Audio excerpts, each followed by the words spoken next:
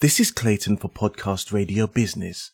We're joined by Dr. Jackie Bell, mathematician, physicist, STEM ambassador, and aspiring astronaut. We're here to discuss Mind the Gender Gap. Can video games inspire the next generation of female STEM graduates? Thank you for joining us, Dr. Jackie. You're very welcome. It's lovely to be here today. You're most welcome. Dr. Jackie, please tell us about your role as Senior Teaching Fellow at Imperial College London and how your childhood dreams of going into space have influenced your career path. Yeah, so I'm at Imperial. I do a lot of different things. So as you can guess from the title, Senior Teaching Fellow, I'm involved in a lot of teaching over in the Department of Computing. But a big part of my role is actually looking at our equality, diversity and inclusion strategy, making sure that we are an inclusive place for women, people of different backgrounds, and just supporting women and those from underrepresented groups to be able to pursue STEM and grow within their STEM career and go off and graduate and join the engineering sector. There's a lot of talk about the use of the word or the acronym STEM. Can you explain what STEM is and what inspired you to become a STEM ambassador? Yeah, so we talk a lot about STEM. So sometimes people will say STEAM as well, so including the arts, which are equally as important. So STEM is science, technology, engineering, and mathematics. Sometimes it has medicine put on the end as well. And so we've grouped those subjects together under that same bracket,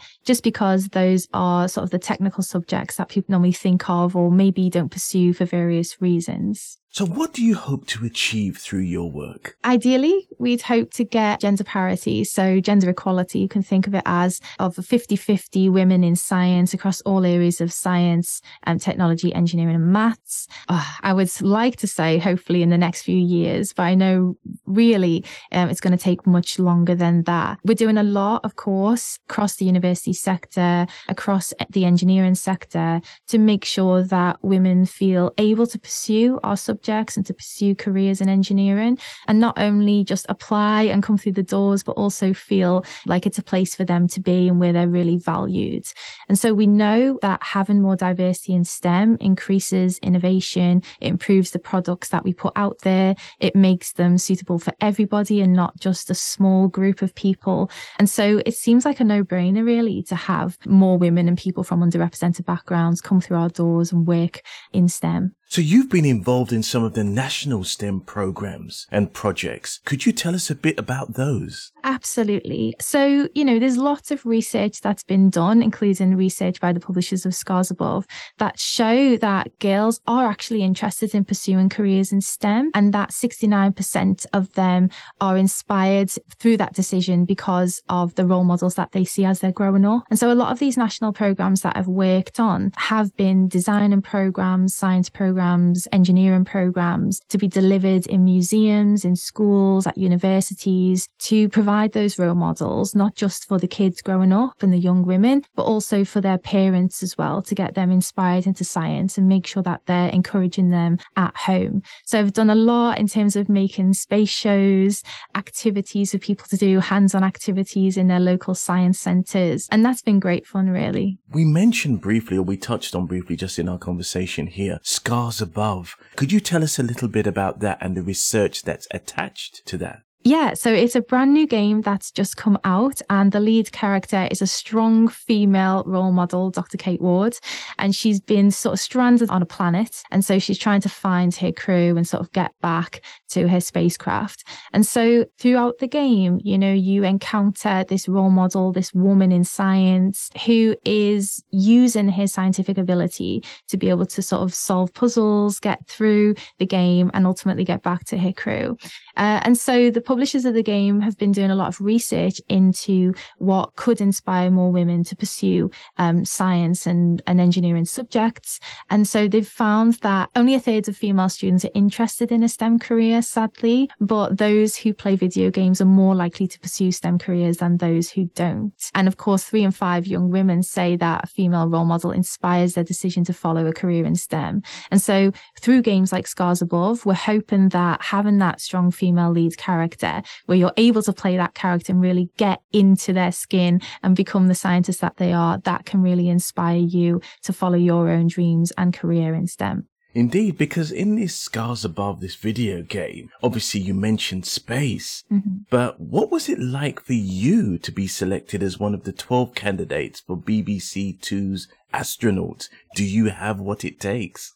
It was amazing, as something that you've always dreamed about but never thought it could be a reality. It really gave me that shot to see, okay, can I actually do this? Could this become a career for me? And so I applied to become, I applied for a place on the show, and I was really successful and absolutely made up to be one of 12 finalists or candidates on the program out of 3,500 applications. So it was definitely a high point of wanting to become that astronaut and live that dream. And so I got to do loads of different things, including sort of flying a helicopter, which was just crazy, something I'd never imagined I'd be able to do. And so even off the back of that, I go out to schools and I talk to kids and say, you know, becoming a pilot is a real possibility for you. You don't need money. You don't need you do need money, but you don't need a lot of money. And it is possible to be able to do it sort of part-time. Even at a young age, there's lots of bursaries to do that. And so it's really opened my eyes into what is needed to become an astronaut. It showed me the skills that I need to, you know, further develop if I do want to pursue that ultimate dream, but also gave me a lot of ideas for encouraging more women to pursue that goal as well. In Scars Above, there was some key research that was obtained, particularly in relation to the differences between female gamers and non-gamers when it comes to interest in STEM subjects. So 33% versus 22% of girls who don't play video games. And actually, we know that a lot of STEM idols for girls can be fictional as well. And so even people like Tomb Raider's Lara Croft can be an inspiration for a young girl wanting to get into science. That idea of someone who is even part of a game can be an inspiration is something that drives many young people who don't necessarily always get their role models from people that are around them. Would you agree with that? I'd definitely agree with that. I think that was the case for me growing up. You know, my family were super, super supportive, but being the first person in my family to